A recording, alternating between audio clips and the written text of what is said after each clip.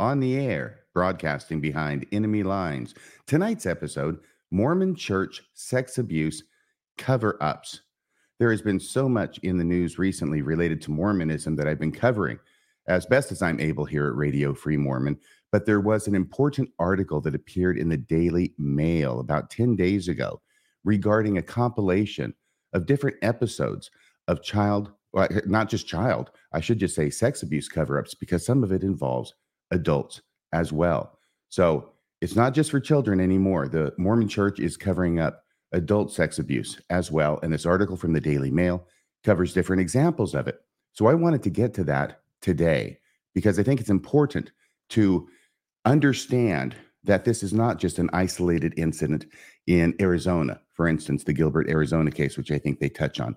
There are other examples, and some of them we haven't even touched on or covered at Radio Free Mormon. We've been so busy. So let's get to this article and see what it has to say. First off, here we go. It is the Daily Mail. I took the article and I copied and pasted it into a Word document so I could enlarge the lettering so that you would be able to read along with me, hopefully. And it is the Daily Mail. Let me see if I can find it here on my screen. Here it is. All right, Daily Mail. This is the headline: Mormon leaders accused of covering up a decades-long epidemic of sexual abuse and incest that rivals scandals in the Catholic Church. Victims say perpetrators are protected, but the abused are forced to forgive their attackers. And then in typical Daily Mail format, they bullet point some of the main items they'll be covering in the article. Bullet point: dailymail.com has combed through reams of court documents and spoken to around a dozen church members to expose the true scale of alleged abuse. Bullet point: victims claim abuse is rampant, with the church facing legal action over allegations it consistently hides cases from police to avoid costly lawsuits. Bullet point: their stories, which span decades, claim the church has allowed abusers to operate unchallenged, with women and children made to suffer as a result. Bullet point: have you experienced abuse within the Mormon Church? Contact miles.dilworth at mailonline.com. So if you have not contacted this individual, if you want to contact this individual, Miles Dilworth, the writer of this article, he's the senior reporter for dailymail.com. It was published on November 19th, 2023, and updated on November 21st, 2023. All right, so here we go with the article. Mormon leaders are covering up an epidemic of sexual abuse that rivals scandals exposed within the Catholic Church, victims have alleged to dailymail.com. The Utah-based religion has repeatedly protected perpetrators. That's a line that you could hear in General Conference. Has repeatedly protected perpetrators and punished those who speak out in a bid to protect its reputation at all costs, it is claimed. Victims believe abuse is rampant, with Mormon families said to be suffering extremely high rates of incest. Young girls subjected to horrific abuse say they are told to forgive their assailants and discouraged from reporting it to the police. Yeah, that's a pattern that we've heard before, isn't it? The Mormon Church has been embroiled, good word, embroiled, in several high-profile cases in which it has been accused of covering up sexual abuse, but the true scale of the crisis has never before been exposed. Now, dailymail.com has combed through reams of court documents and police records and interviewed more than a dozen current and former members of the church to expose the full extent of victims' claims. Their stories span decades of abuse in which ecclesiastical leaders are alleged to have maintained a pattern and practice of hiding crimes from authorities. And so now here we have a photograph of one of these individuals. This is Katie Medley, 35, has blasted the Mormon Church for failing to take action against a doctor and ecclesiastical leader who allegedly sexually abused her and around 200 other women. Yes, so adults as well as children. But of course, it tends to be women, doesn't it? Women and children who are the victims of the abuse within the Mormon Church. Here's another picture. This is Jared and Ashley Jones. They filed a bombshell lawsuit accusing the Mormon Church of a pattern of abuse cover-ups in an attempt to protect itself from costly lawsuits. So we have some photographs of some individuals who are, I presume, going to be mentioned in the story. And here's another picture. This is Lindsay Lyman, left aged 45. In this case, it will be top. This top picture, she's aged 45. Bottom, as a young girl, same person, claims the church covered up her abuse at the hands of an older boy in her church who went on to rape a woman years later. Our shocking investigation today reveals more bullet points. In Oregon, 3 women have accused the church of failing to protect them from a Mormon doctor who allegedly assaulted more than 200 female patients. That's one of the stories we have not covered yet on Radio Free Mormon. In California, the church allegedly fostered and encouraged the silence and the cover-up of child sexual abuse, including that of a 3-year-old girl. In Colorado, bishops are accused of perpetuating a cycle of incestual abuse within a toxic family by failing to report it to the authorities. And in Utah, ecclesiastical leaders allegedly failed to act on reports a member of the church was abusing a young girl, leaving the perpetrator free to rape another woman in 2014. It comes after a court in Arizona earlier this month ruled that church officials who knew that a member was sexually abusing his daughter had no duty to report the abuse to police because the information was received during a spiritual confession. That is the Gilbert, Arizona case that we have covered here at Radio Free Mormon. Victims who spoke to dailymail.com said this was repeatedly used as an excuse for bishops to hide abuse from authorities, often allowing it to carry on for years.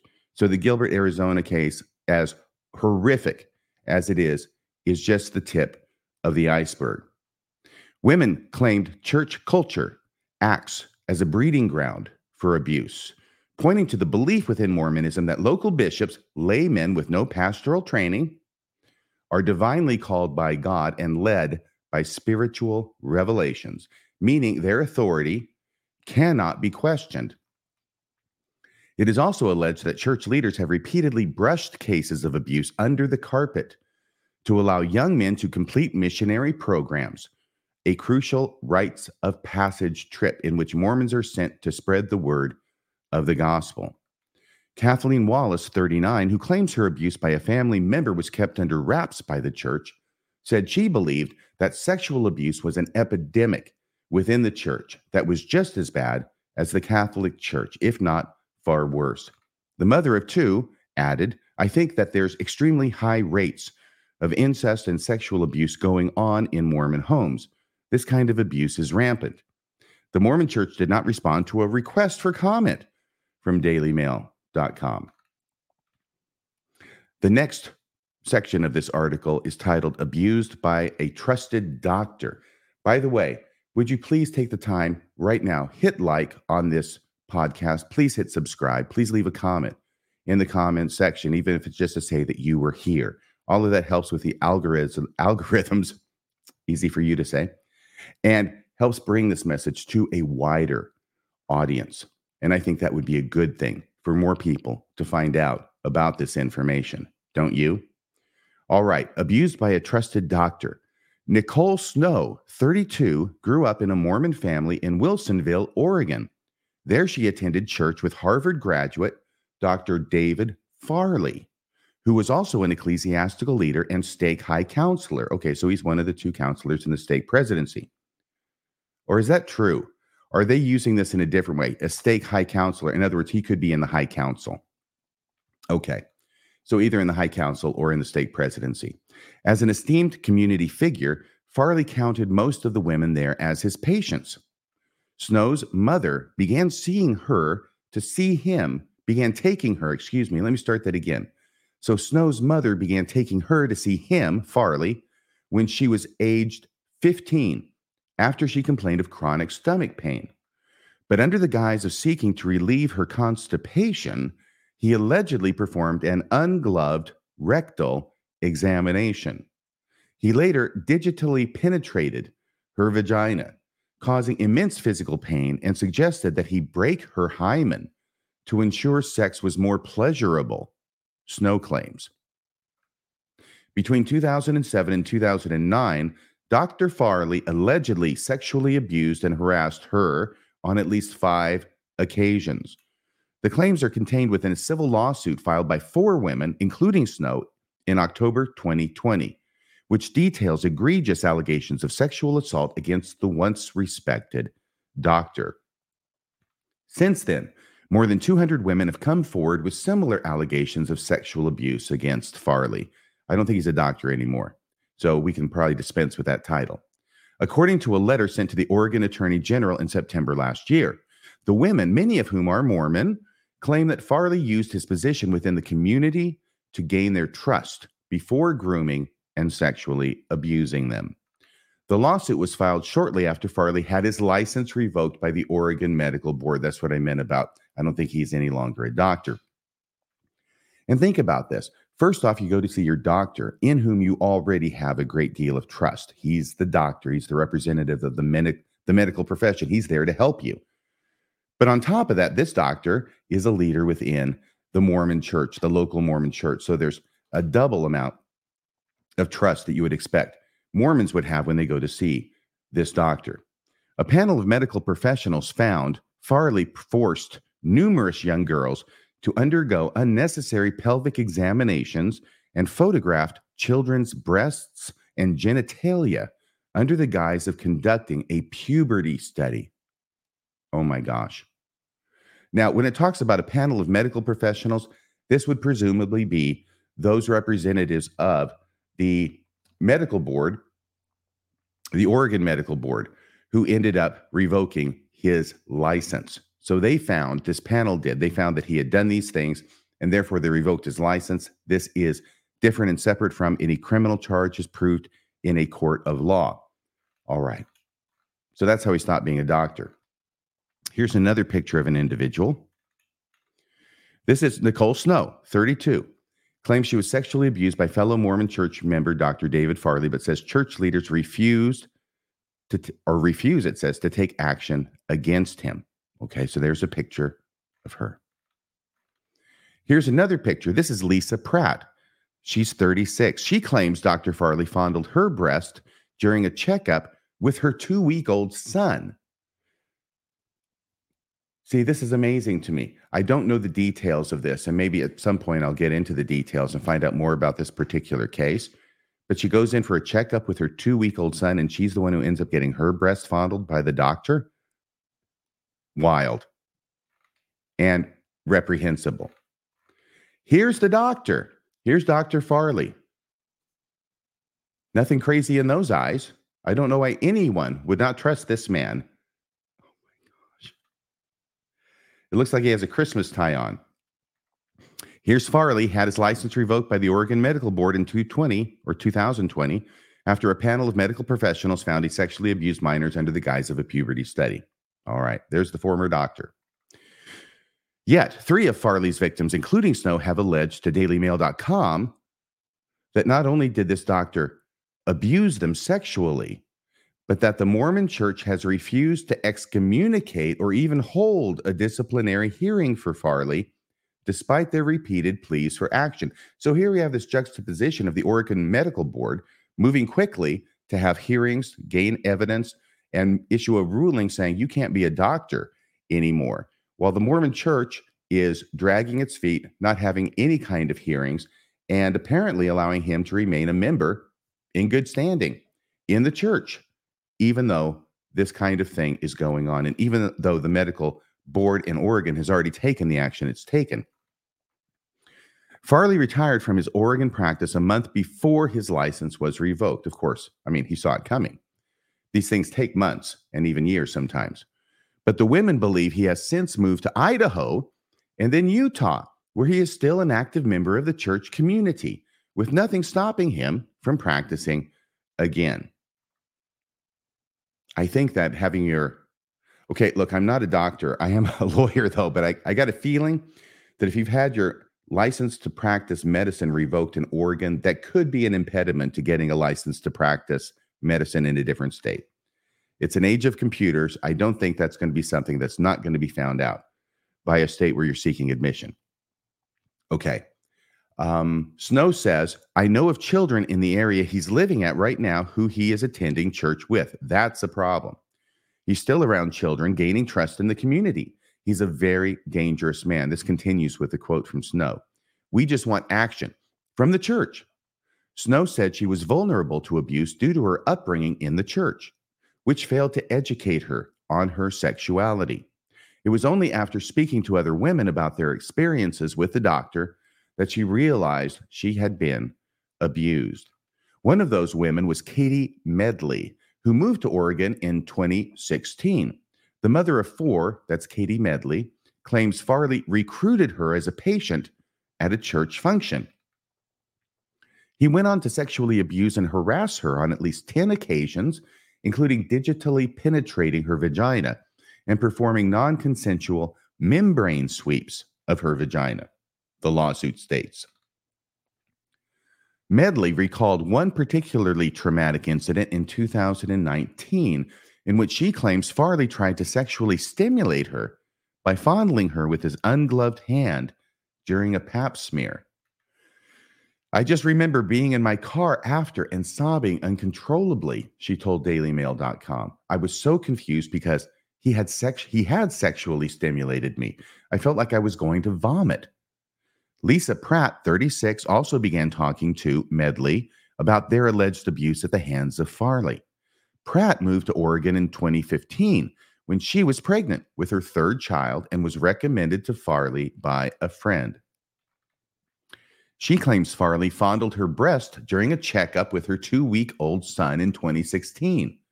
While Snow and Medley have both left the church, Pratt remains a member.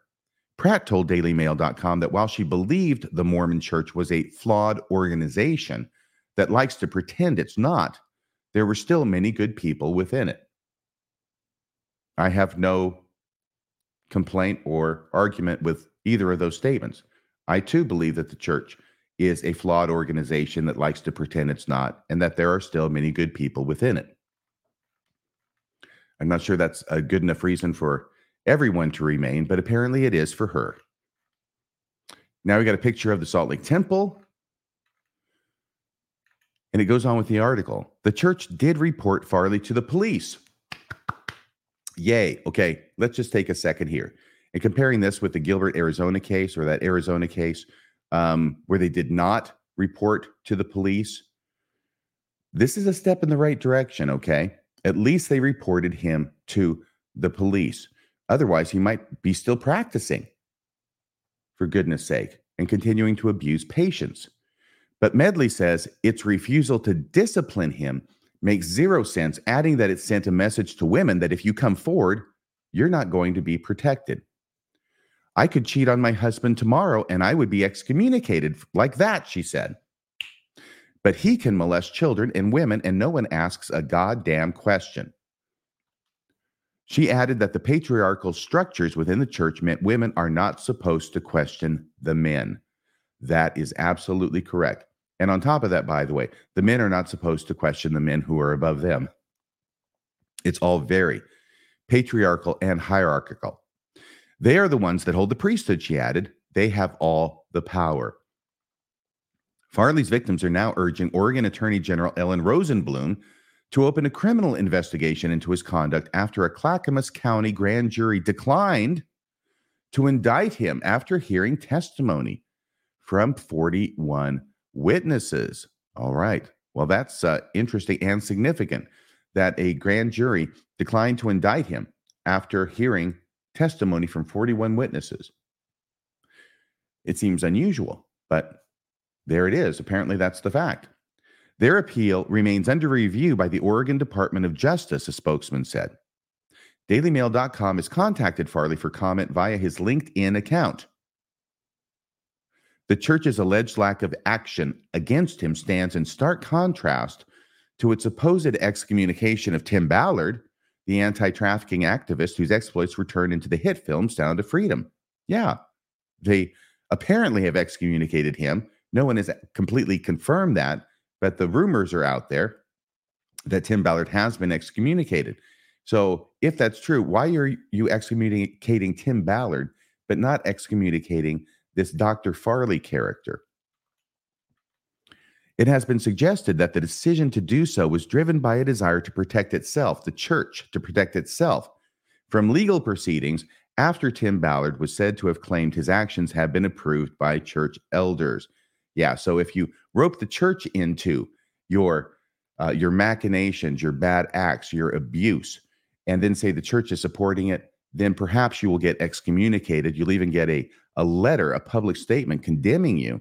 But if you're just abusing the women and the children of the church, but you're not saying the church supports it, then you seem to get a pass. At least that's what the comparison of these two cases would indicate. Medley believes Farley's, that's Dr. Farley's case, is simply not high profile enough, and that a disciplinary hearing would give him the opportunity to run his mouth against the church. Oh, here's a picture of Tim Ballard. Yeah, I'm not sure if this is a recent picture. I think it is a more recent picture of him. He's starting to look a little bit like a dissolute William Shatner in this picture. The next section is called a pattern of cover-ups. A pattern of cover-ups. A bombshell lawsuit filed in California in August claims the Mormon hierarchy has demonstrated a pattern of behavior to protect itself from costly lawsuits. The complaint, lodged by former lifelong Mormons Jared and Ashley Jones, accuses the church of covering up and concealing child sexual abuse from police, including that perpetrated against their 3-year-old daughter in December last year. Jared, 41, who claims he was also a victim of abuse as a child by a church member, told DailyMail.com that the culture of the Mormon church propagates abuse. It's systemic, he said. What they are concerned with is making sure that as many people stay in the flock as possible. The amount of sexual abuse that happens within the church is astounding. That is the conclusion of Jared's quote.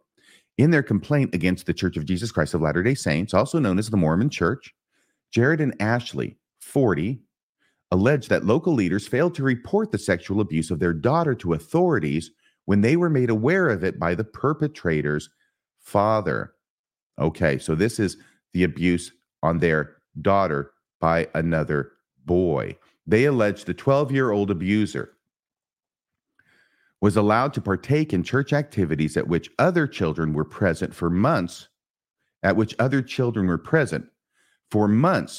leaders knew of multiple allegations against him. So once again, exposing other children to harm and abuse by this 12-year-old, even though the leaders knew about the allegations against him. Meanwhile, families were kept in the dark, it is claimed. Of course they were. This is the standard MO. We don't tell the members of the ward about it, so they don't know what's going on, so they can't protect their children or take whatever steps they feel are necessary to protect their children from an alleged abuser in the ward, in the flock, among the sheep.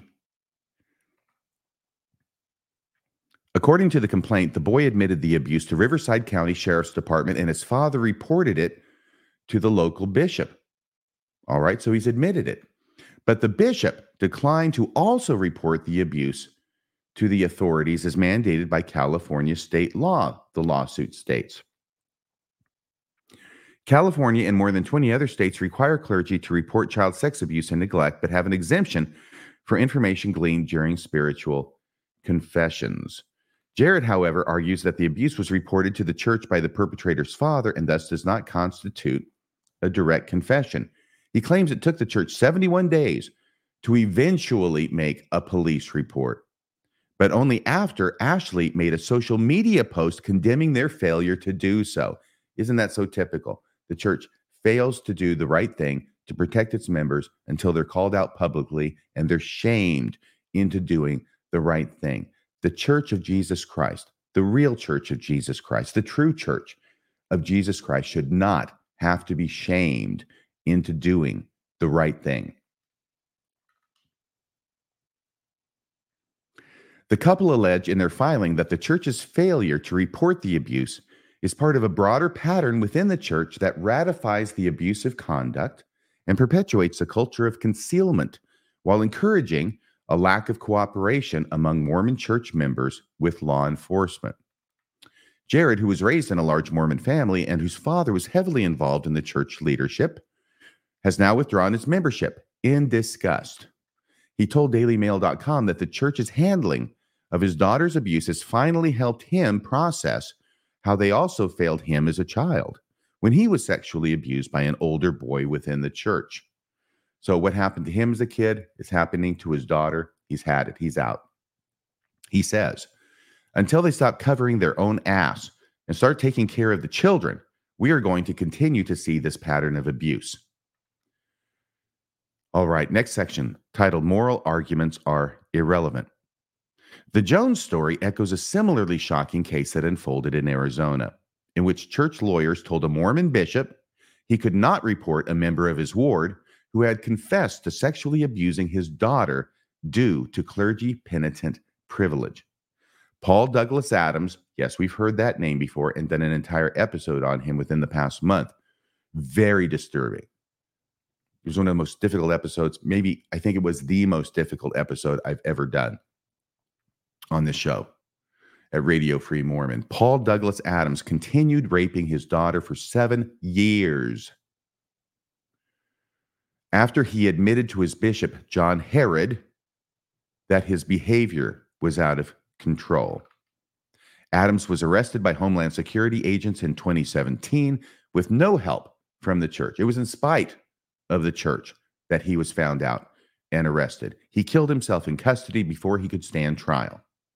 A lawsuit filed by the 3 Adams children accused the Mormon Church of negligence and conspiring to cover up child sex abuse to avoid costly lawsuits and protect its reputation. And here they have a nice picture of Church President Russell M. Nelson. By the way, there were a number of other photographs that occurred throughout this article. When I copied and pasted it, it just picked the one on top. There were sets of like 10 for each one of these. But I think that these are representative enough for us to get the idea as to what's going on and who the parties are. Earlier this month, a judge dismissed the complaint, ruling that officials had no duty to report the abuse. That was the story that we covered here. But the case revealed that a helpline established in 1995 for bishops to contact when cases of abuse are reported to them connects to a Salt Lake City law firm, Curtin McConkie. I mean, we've gotten so used to this idea because we've known about it for quite a while, that when you pick up that phone, that hotline, that sex abuse hotline, you're not calling a psychologist, you're not calling a psychiatrist, you're not calling a social worker, you're calling a lawyer. And that lawyer is there to protect the church. He's not there to protect the victim. He's not there to help out in any meaningful way with the people who have been abused. What he's there to do is to protect the church.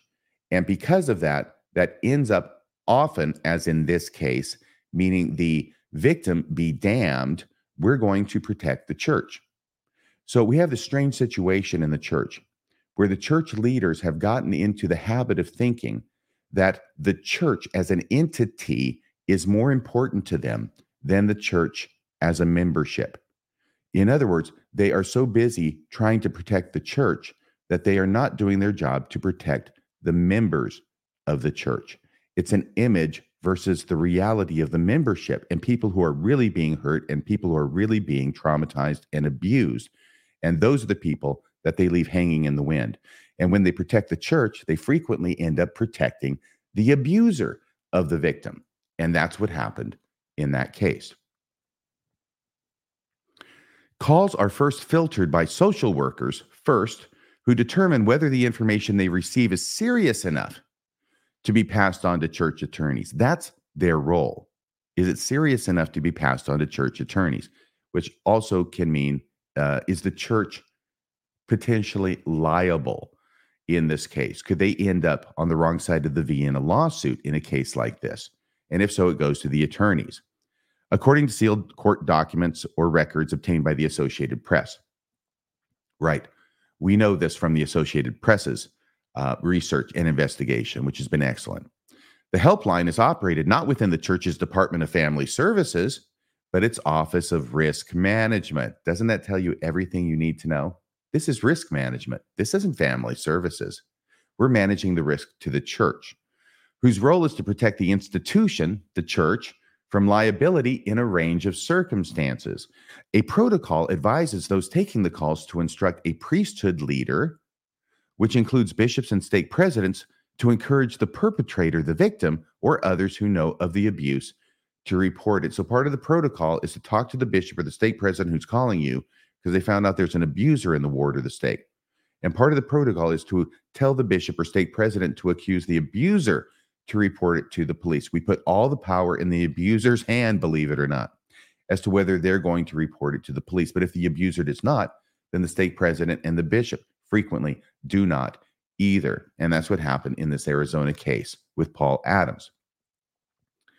But it also says, the protocols, but it also says that those taking the call should never advise a priesthood leader to report abuse. The protocol says the person taking the call should never advise the church leader calling the hotline to report the abuse. Counsel of this nature should come only from legal counsel, and they will find any way they possibly can to tell the bishop or the stake president, don't report the abuse. In fact, from what we've seen, it appears that the only time that they will tell a bishop to report the abuse is if the law in that state absolutely requires them to report the abuse. If it says you can report the abuse, but you don't have to, as was the case in the Arizona situation, the person at Curtin McConkie, the lawyer, told the bishop, you can't report the abuse, even though the law itself gave the bishop the option and the choice to do so. The information from Salt Lake said, no, you can't. Church lawyers in the Arizona case argued that the moral arguments over whether its officials should report abuse to the police were irrelevant to the law. And it is. It is. The moral arguments over whether its officials should report abuse to the police are irrelevant to the law. But it shouldn't be irrelevant to a follower of Jesus Christ. It shouldn't be irrelevant to a person who wants to help those who are being abused. And it shouldn't be irrelevant to a person who wants to get abusers away from the victims and put in a place where they can't abuse any more children. That's the problem. This is the classic statement that happens when you find out that your church, which is supposed to have Jesus Christ at the head, actually has a law firm at the head. And they stop becoming concerned about morality and they become concerned only about the law. Let me read this again. Church lawyers in the Arizona case argued that the moral arguments over whether its officials should report abuse to the police were irrelevant to the law. That tells you everything you need to know about the state of the Mormon Church in 2023. The next section is called Nothing Has Changed in Decades. This is about Kathleen Wallace, 39. Believes her own childhood abuse case was a major contributing factor to the establishment of the helpline. Oh, really? She and her sister, Rebecca Welch, 48, claimed they were both abused by a family member, but that the church withheld this from their parents and the police. The sisters claimed this allowed the abuse to continue for years. Wallace believes her own harrowing experience tallies with more recent allegations of church cover-ups and shows very little has changed in the decades in between. Wallace and Welch, the two sisters, Wallace and Welch were one of five siblings. Okay, I would think two of five siblings raised in a devout Mormon family in Colorado. Welch, the second eldest, maybe they're saying each of those were one of five siblings. Okay. Welch, the second eldest, said she was abused when she was 4 years old by a close relative, with the assaults continuing until she was 11. So that's 7 years. Close relative. Age 15, she spoke to a church counselor about the abuse for the first time, who then arranged an appointment with the local bishop. At the time, her abuser was out on a mission. So I'm guessing then that if she's 15 when she finally reports this, then he was probably around 4 or 5 years older than she, if he's out on a mission. So when she was 11, he would have been around 16. At the time, her abuser was out on a mission, considered a vital part of a Mormon upbringing. Welch claims the bishop decided it would be too embarrassing to bring the perpetrator home early, and it was agreed that no one was to tell the authorities or her parents about the abuse. Oh my gosh. Even the parents are kept in the dark, according to these allegations. So here's a picture of a family. There's Kathleen Wallace with her family, I believe it is. And it says, Wallace, now 39, pictured second from right with her family. And then it gives the names and the ages of the other members of her family. So there she is today. And here she is. Wallace is right. She's the baby with her older sister, Rebecca Welch, now 48. So there's a picture of them when they were young and at or near the time of the abuse. Welch claims a church bishop told her not to inform police or her parents of the abuse she was suffering by a close relative who went on to also abuse Wallace. I remember, she said, I remember the bishop saying something about arresting a returned missionary the moment he stepped off the plane, and that he didn't feel like that would be a good thing for anyone. Okay, well, I don't know what he's thinking, but obviously he's taking this, what he conceives of as a horrible situation. I think I saw that happening recently, actually, a returning missionary getting arrested when you get off the plane. It might be a good thing for somebody, but why does that scenario have to be the only way it can go down, Bishop? Why can't something else be done? There's 1,001 other alternatives to arresting him when he gets off the plane. He's using this for manipulative effect to get her to agree to not do it. That much seems clear to me. Unbeknown to Welch at the time, the same family member had also begun to abuse her younger sister 2 years prior. And that's Wallace. Wallace, now a mother of two, said her abuse began when she was just 4 years old. But it wasn't until she was 11 that she felt able to tell her parents. So this is a young man. He's in the home. He has access to both of these girls, which leads one to think that he might be a brother, a stepbrother, possibly a cousin, but someone who is nearby and is with them with some regularity, I think. Only then did the truth come out. It wasn't until she was 11 that she felt able to tell her parents, and that's the younger of the two girls being abused. Only then did the truth come out. It transpired that all of us had been dealing with sexual abuse, and that my sister had gone for help from the bishop years prior, and everyone had kept it a secret, Wallace said.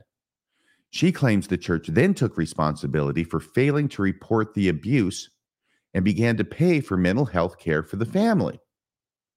After a while, however, the church decided that the bills were getting too high and pulled the plug. Kathleen and Rebecca's parents threatened to sue for breach of fiduciary responsibility, and the matter was settled privately. Kathleen claims the church paid out $150,000. At no point, however, did the church report the abuse to the authorities, the sister said. So we'll make some token payments here up to a certain point for mental health counseling for the kids, but we're not going to report this guy to the police. And when the bills get too high, we're pulling the plug on it. The next section is called Victims Left to Fend for Themselves. Cases of reoffending within the church are not uncommon. Lindsay Lyman claims Mormon officials failed to report her abuser to the police when her family went to them for help, leaving the perpetrator free to rape another woman years later. Lyman, 45, said she began being sexually abused by an older boy in her church in Springville, Utah, when she was around 10 years old. So that would be around 35 years ago. But she claims that when she and her mother told their bishop, he said that under no circumstances should the police be involved and that the matter would be handled internally. When a bishop says that to a member who's a faithful member who believes in the bishop's keys, his discernment, that he's a judge in Israel, there is a belief, there is a reliance upon that the bishop will take care of things internally and that I don't need to do anything else because the bishop, the church, is going to handle it. And that is exactly the kind of feeling church leaders want the members to have, and then the church leaders do nothing. Lyman, however, is unaware of what, if any, action was taken, as the abuse continued for several more years until he went on a mission.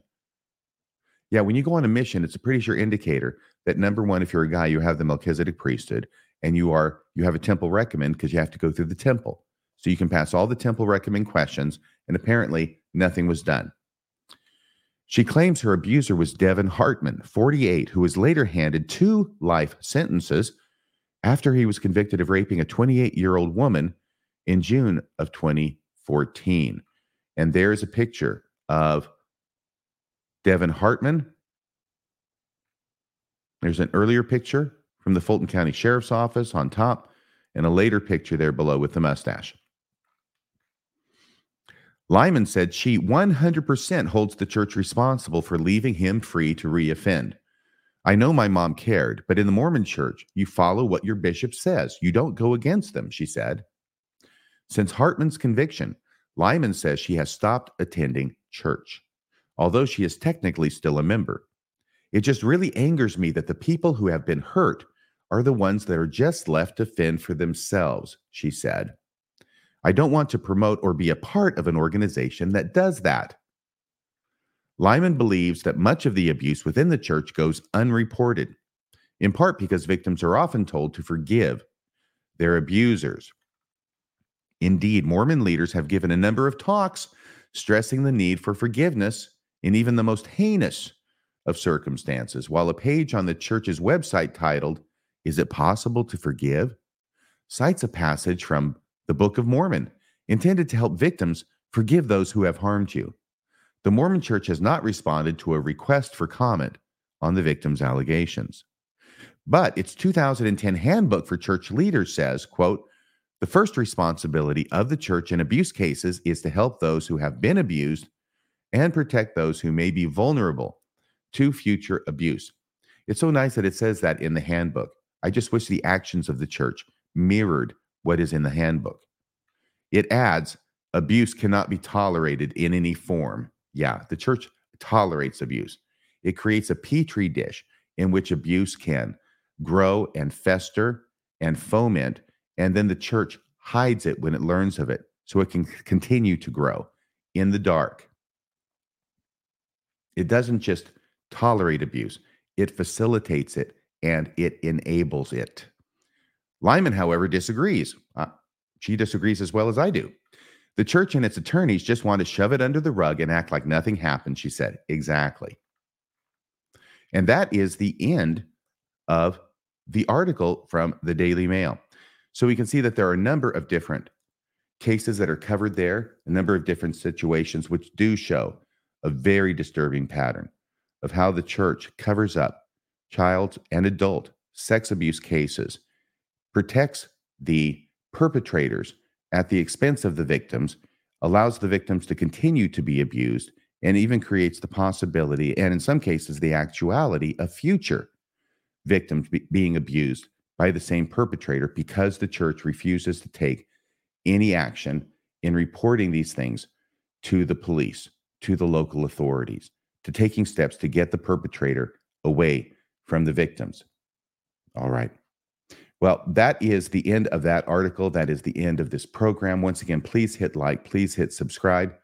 That is about all for tonight. Until next time, this is Radio Free Mormon, signing off the air.